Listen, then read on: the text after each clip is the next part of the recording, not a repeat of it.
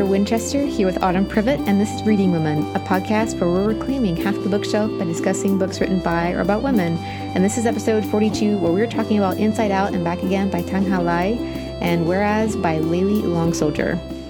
Welcome back, Kendra. Well, thank you. Glad to be back.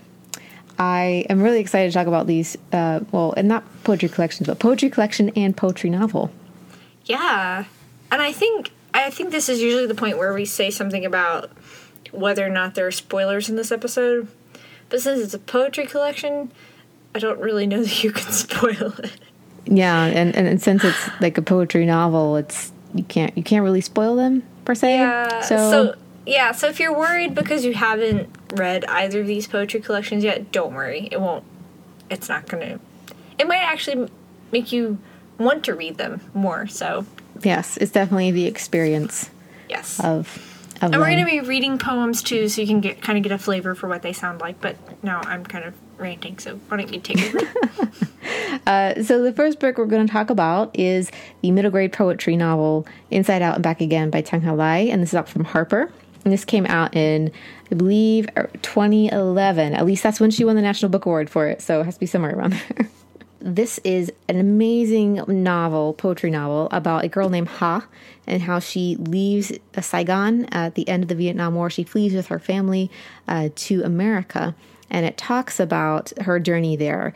And I found this book because my first job out of college was collaborating with a Vietnamese American man on his memoir, and he's a refugee from Vietnam, and he wanted to tell his story. So I'm like, okay, well, I'll look up other narratives. And at the time that I was looking, there were not a lot. The Sympathizer hadn't come on the scene, Thi Bui's memoir wasn't there yet, and there was mainly just Inside Out and Back Again. And so I found it, and I read it, and I just cried because it was basically the child version of the story that I had been hearing for 6 months to a year and a half of working with the man I was working with, and then finding the story. And she took all of those really intense themes and made it appropriate for children and wrote it in a poetry novel, and she just made it look really easy.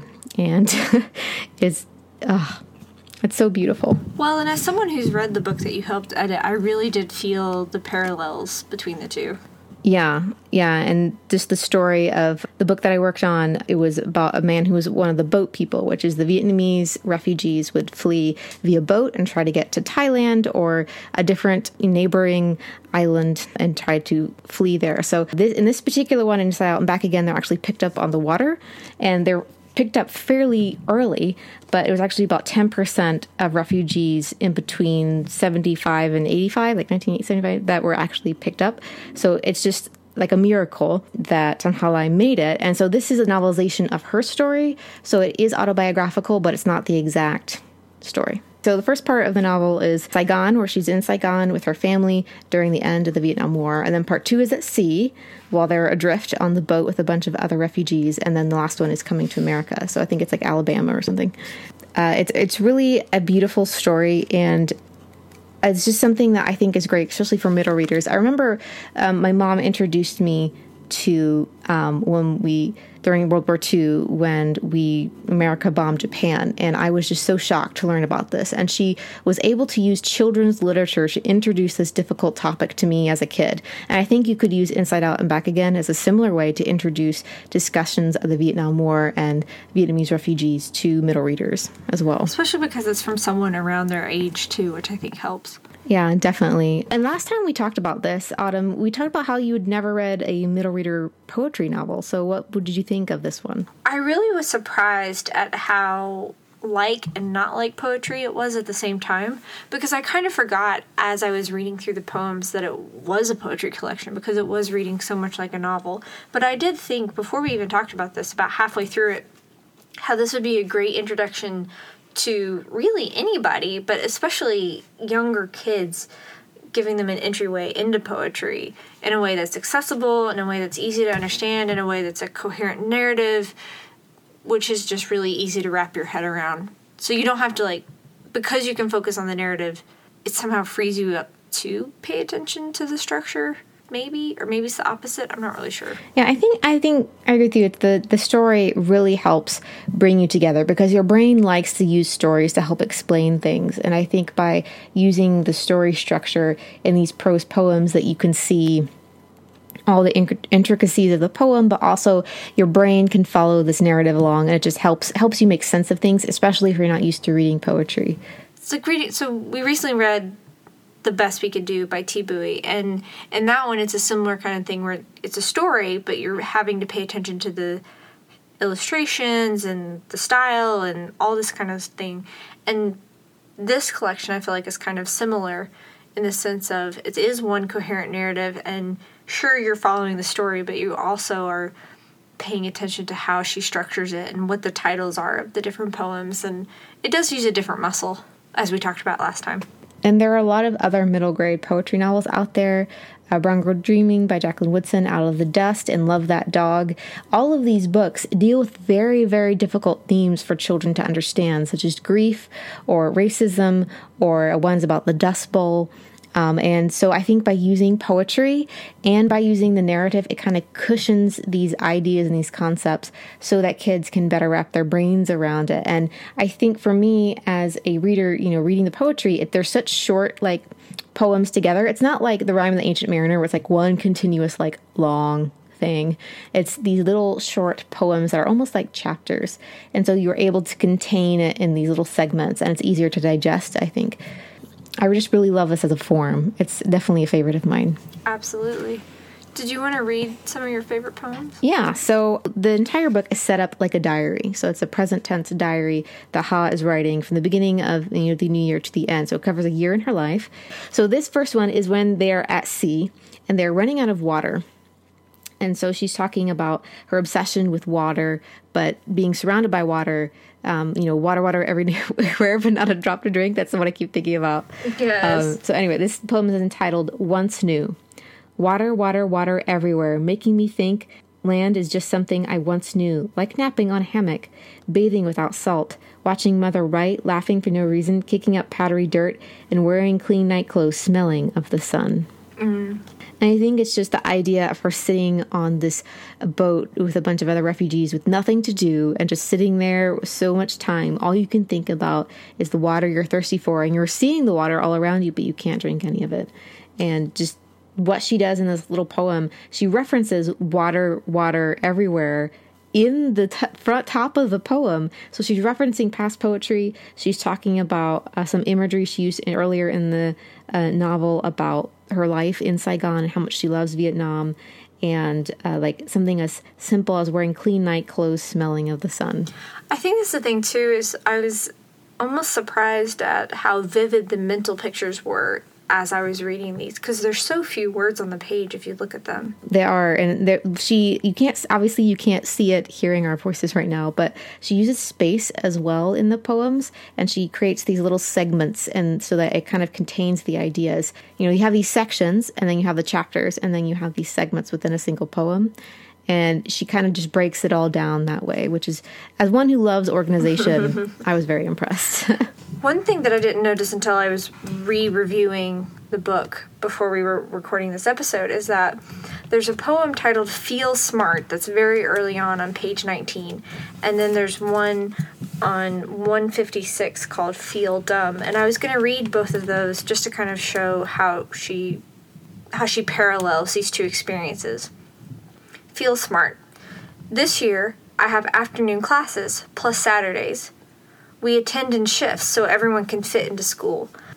Mornings free, Mother trusts me to shop at the open market.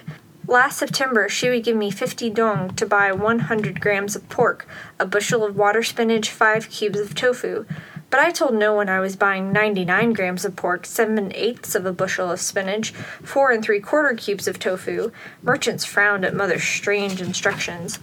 The money saved bought a pouch of toasted coconut, 1 sugary fried dough, 2 crunchy mung bean cookies. Now it takes 200 dong to buy the same things.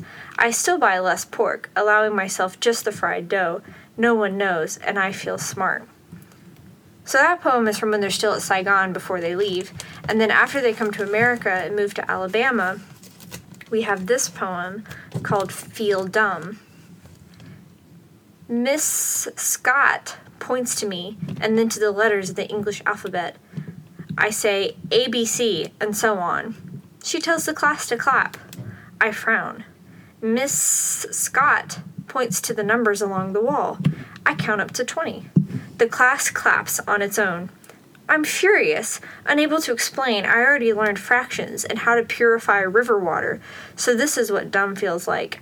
I hate it. Feel dumb stood out to me when I read through this the first time, just because I think that that's an experience that we don't hear about, and that people, it's easy to kind of overlook how you're react. You might think you're encouraging somebody, but actually you're disempowering them. And I think comparing it to, like, she was doing these high level fractions and computing to figure out how much money she needed to buy her treats. And now she's in a classroom where she's being applauded for just counting to 20. So I thought that the contrast and the parallel between those two poems was really fantastic. Yeah, I think it really shows a sign as, and for whatever reason in America, the knowledge of English is kind of related to our view of intelligence. So a person can have a PhD but not speak English, and we don't think they're very smart. And it's just like that narcissism that often sometimes comes with, being American in America, and just how she really was very smart, and she had to just learn a new language, and she had to stop everything just to learn the language, and just how language plays a part in this book. She has a spattering of Vietnamese throughout the book, but she also talks about learning English, and she talks about some weird rules that we have, like making things plural with an S, but then there are exceptions like deer. Yes. And I have wondered the same things. Oh, English. Like, why a series of books? Series, even you have multiple series, it's still series. Why isn't it serieses? I'm confused, and I am a native English speaker. So I, as a nerd, I just really loved her discussion of language in the book. And I watched an interview with her right after she won the National Book Award for this. And she talked about how she wanted to talk about language in a different way because she was trying to learn language, and she was able to understand by the body language of the kids yelling at her that they were making fun of her, but she couldn't understand them because they were speaking English. So her goal was to be able to yell insults back at them in English. So she learned English so she could yell back at the kids on the playground. And just those simple goals and the need to be able to communicate. And like I mentioned in the last episode, she said she was thinking of Vietnamese, which is she feels a more image language for her. And then she was writing it in English, and that came out as poetry. And just the use of that translation in her brain, and she now speaks the two languages together. And she says at her family reunions, it's like, how Spanglish for Spanish and English is kind of like Vietnamese English together. Well, that's what she says her family reunions are. It's just fluid. They don't really differentiate as much because everyone speaks everything, So right. I would love to see what that would look like on a page, but then again, I would have to actually know Vietnamese. But I'm sure there's an entire segment of bilingual novels somewhere. But I really thought it was great with the language. I did too, and I think she shows that struggle with acquiring a language and how frustrating that can be, and how, just how hard it would be to do that. And I think, something I've been thinking about too is how most Americans, well, at least that I know, aren't bilingual, and how much intelligence and how much skill it really takes to be that way. So it's really admirable, and I think she portrays what it's like to try to acquire a new language in a very realistic way. Another thing that I really loved about this book is how she talks about the refugee process for Vietnamese people leaving and requesting refugee status. So even though, the fall of Saigon was in the mid-'70s, the refugee camps opened in Thailand and in other, bordering countries into the 90s because a lot of people were waiting to be sponsored by different countries to be able to go to that country. So there's a heavy French influence because Vietnam was colonized by France. A lot of people spoke French, so they would try to go to France or Canada because they also have French speakers there. But America was also obviously a very popular place to go. And so we would have to have an American resident sponsor the family to come over. And that would be I'm going to support this family during their transition kind of sponsorship. So she and her family, Hot and her family, get sponsored by this guy from Alabama. So she talks about seeing him for the first time. And this poem is called Our Cowboy. Our sponsor looks just like an American should. Tall and pig-bellied, black cowboy hat, tan cowboy boots, cigar smoking, teeth shining, red in face, golden in hair. I love him immediately and imagine him to be a good-hearted and loud and an owner of a horse. And I just love that because it's like everyone's stereotype of an American, and he indeed is exactly that. So Yes, he really is. So she's really playful with a lot of that. And she has a wide range also of styles of poems, from playful to serious to dealing with language to pushing the narrative forward with the poem. But also she has these really, lack of a better term, poemy poems. So another one of those that I really loved is called Out the Too High Window. Green mats of grass in front of every house. Vast windows in front of sealed curtains, cement lanes where no one walks, big cars pass not often, not a noise, clean, quiet, loneliness. And it's the feeling of her life in America and adjusting to the difference of the things that she sees. And she records when they're in Saigon a lot of things that she sees there, and it contrasts with this poem where she says clean, quiet, loneliness. She's so good. Yeah, and she said in the interview she doesn't consider herself a poet, which I mean, obviously we think she's an amazing poet, so it's just kind of like, really? I know. She does better than I could do.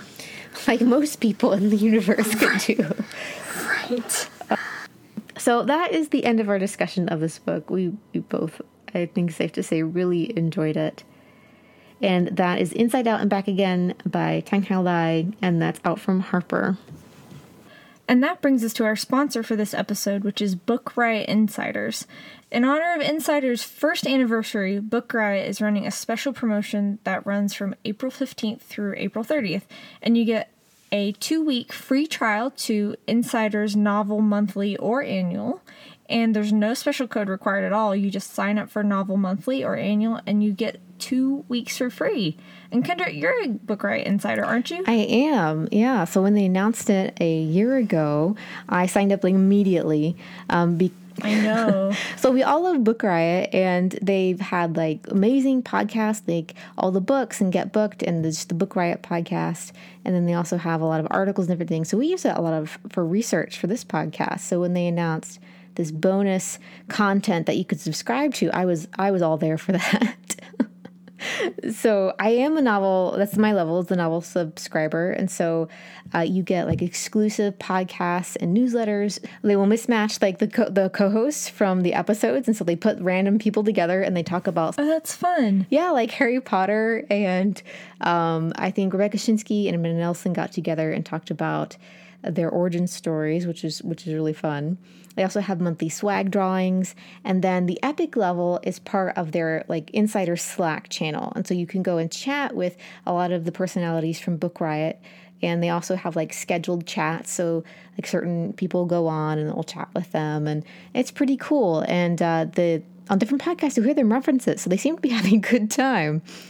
But those are all actually filled up, but every month they open up, and so you get this email and it says like the spot has opened up and you can sign up if you want. I will say that it is the new release index that really got me signed up for it. Yes, I remember you telling me about this. So it's this index of new releases curated by the one and only Liberty Hardy. Hi, Liberty. We love her, yes. She came on the podcast last summer, and she curates all of these new books that are coming up, and you can flag them, and then you can filter them and see, keep track of all the new releases that you're really excited about. We get a lot of questions about where do you find new releases, because they're not all in one place. No, and this is the place. Right. So this is one of the greatest tools that you can get, I think, as a book lover. It's really accessible, and you can sign up and follow along and keep track of all the things. And it is really useful. You have all like the page count, the publisher, the imprint, synopsis, everything is right there. It's pretty awesome. And if that doesn't convince you, I don't know what will. So be sure to go over to bookriot.com/insidersRW to find out more and to sign up for your free 2-week trial, and we'll also have a link in the show notes to make it easy for you to get to that. And thanks so much to Book Riot Insiders for sponsoring the show. And that brings us to our second discussion book of this episode, which is Whereas by Layli Long Soldier, and this collection is published by Grey Wolf Press. And just a little bit recap about who Layli Long Soldier is. She is a member of the Oglala Lakota Nation, and this is her first poetry collection. And it really came out with a splash because it won the Penn Janstein Book Award and was a National Book Award finalist. And we found out about it first on the National Book Award long list. So there have been already so many amazing things said about this poetry collection, and we were both really excited to get our hands on it. I really enjoyed this collection, and she is just so amazing, and I was really rooting for her to win the National Book Award. She did not, but she is still a definite winner in my heart. I'm still not bitter. No, not bitter at all. As we mentioned too, the title Whereas comes from the second half of the book, actually, which I was kind of surprised it was the second half and not the first half, but it is a rebuttal to an apology that the United States gave to the Native Americans a couple years ago. And so it was a apology that happened, and, apology, I'm using it loosely.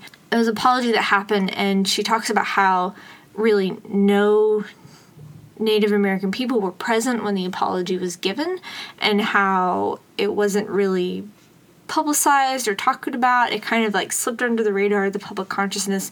And so half of this collection is a response to how she felt about that as a Native American woman who was watching this unfold on the not so public scene.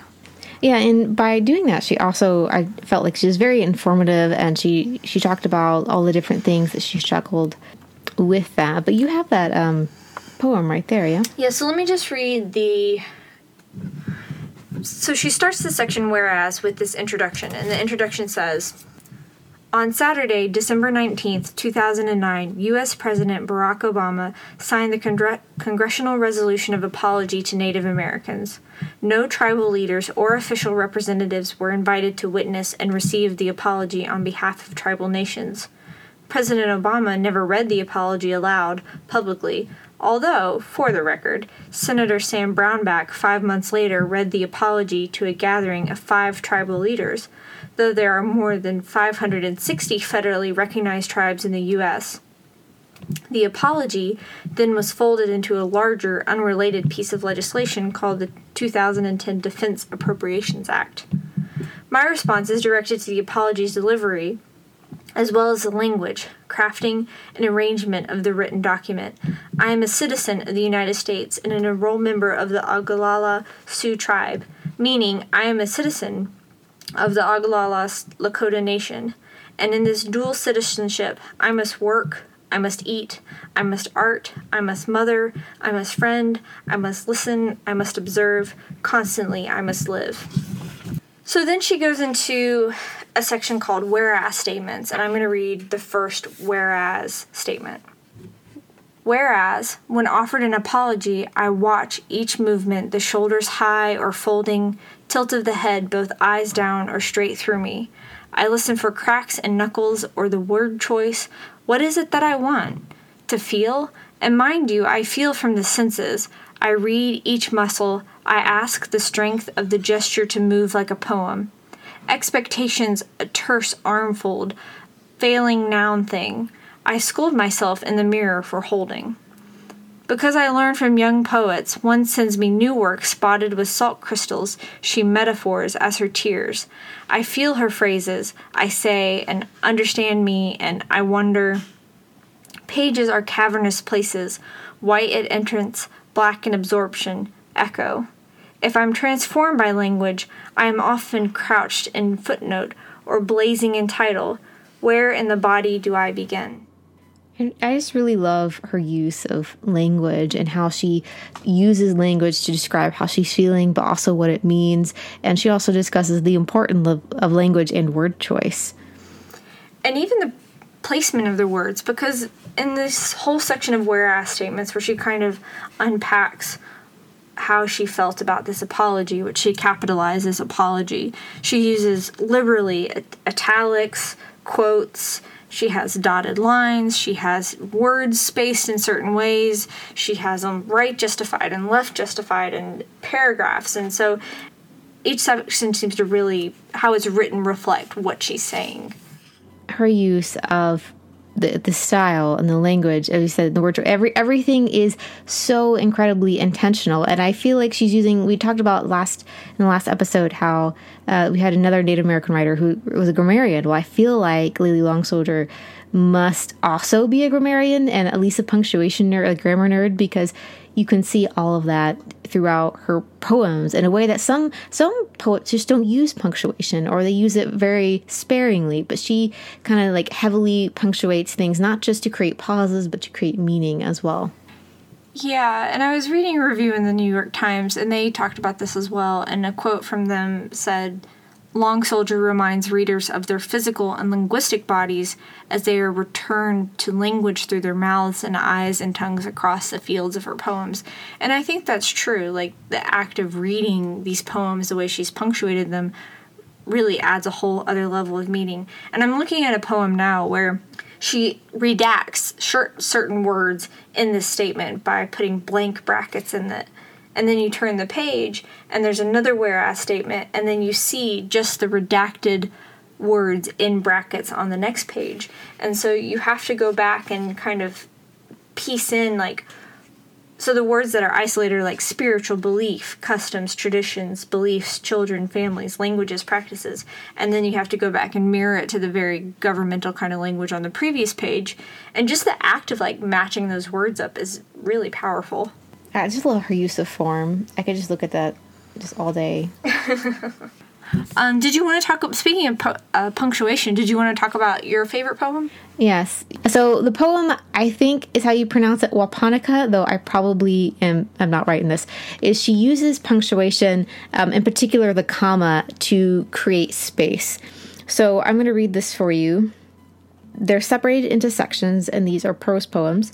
And so she has a paragraph, and then she has a spacer and whatever. So this is the third section, and she's talking about commas and the use of commas. And so let's see.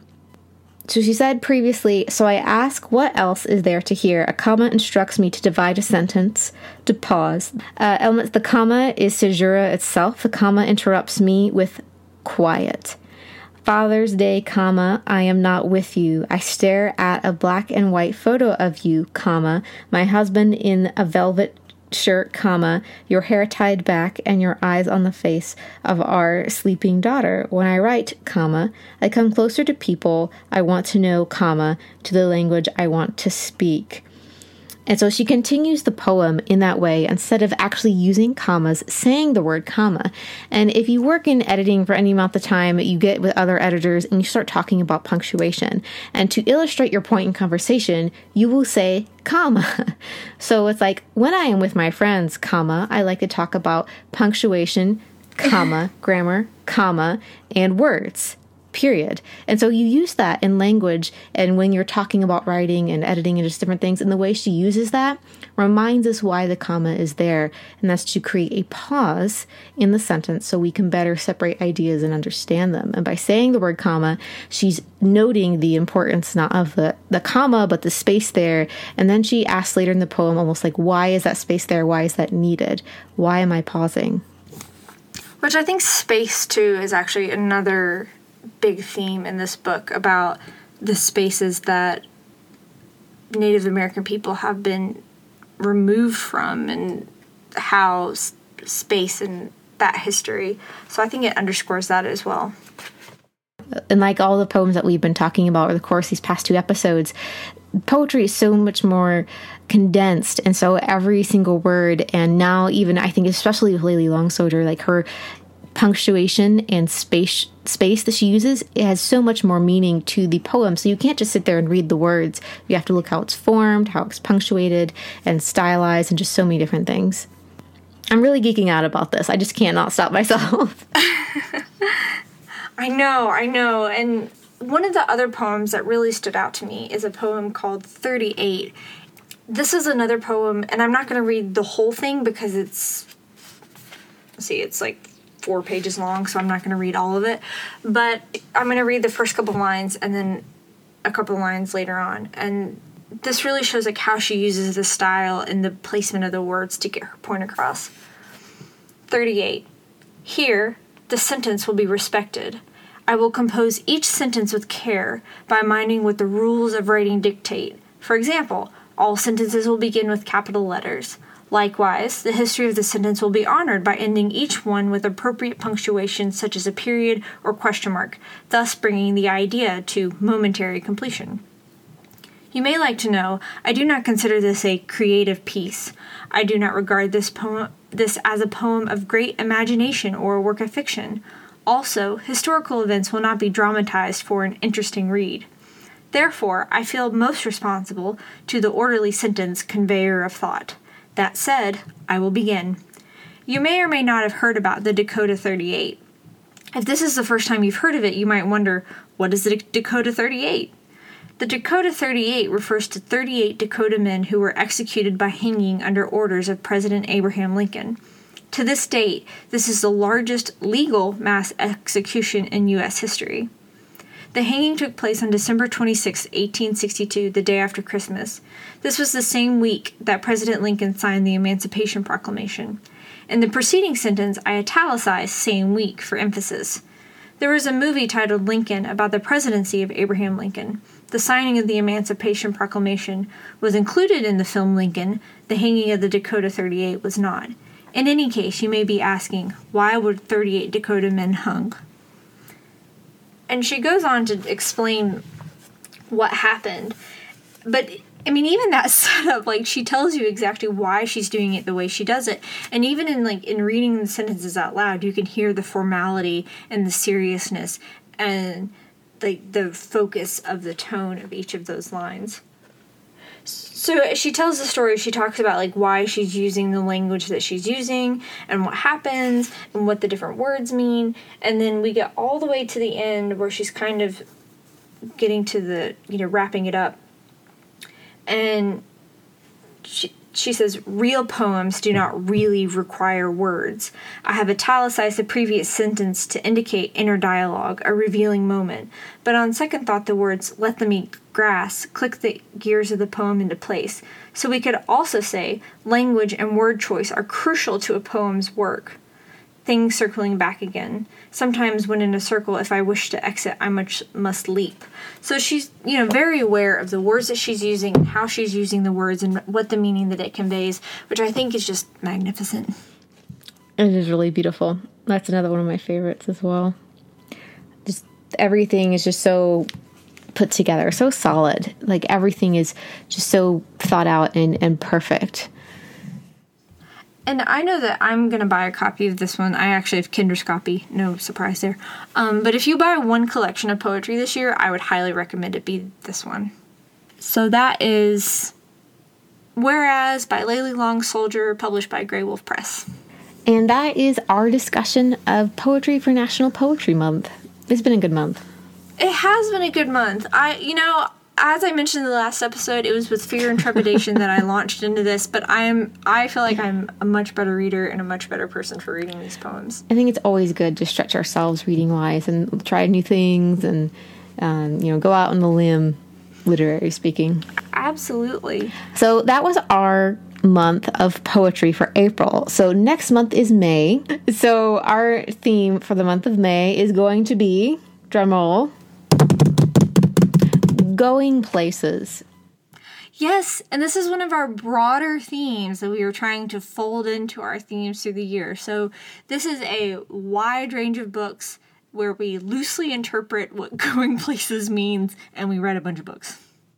Exactly. And this is another instance where there are many different ways that you can interpret this theme. And at this point, I have not picked all of mine, and I'm still thinking about it. And there's just so many different ways that you could take it. So I think it's going to be fun to see what we come up with. I've already started at least one of the books so far, and it'll be interesting to see how we interpret it. I think that's part of the fun thing about seeing how our personalities go and what we're reading at the time and different things to see how it goes. So that's one of the reasons why I love these broader themes. Actually, Autumn thought of this one, so that's pretty cool. Much kudos to Autumn. Thanks. All the stars. Oh. So that's it for this time. Remember, we are now on Spotify, and if you use a particular podcatcher and we're not there, definitely let us know and we'll see what we can do. If you haven't already, you could definitely help us out by reviewing us either on Apple Podcasts or on your, again, podcatcher of choice. So definitely thank you for doing that if you have already. If you haven't also already seen our newsletter, we review books and have new book releases. When a new Q&A with an author goes up, we send it out in the newsletter. You can go check that out. And a special thanks to Book Riot Insiders for sponsoring the show. We greatly appreciate their support. Make sure to go check out their free 2-week trial of the novel level of Book Riot Insiders at bookriot.com/insidersrw. And that will all be linked in our show notes. So thank you all so much for listening, and be sure to join us next time, which will be in just a couple weeks, to talk about going places. We figured a lot of people will be traveling on vacation in May, which is a perfect time to talk about traveling and going places. But meanwhile, you can find Reading Women on social media channels at The Reading Women. We're on Instagram, Litsy, Twitter, Facebook, and you can also find Kendra and me and what we're up to at Autumn Privet and at KD Winchester. Thank you all so much for listening, and we will talk to you soon. Bye, guys.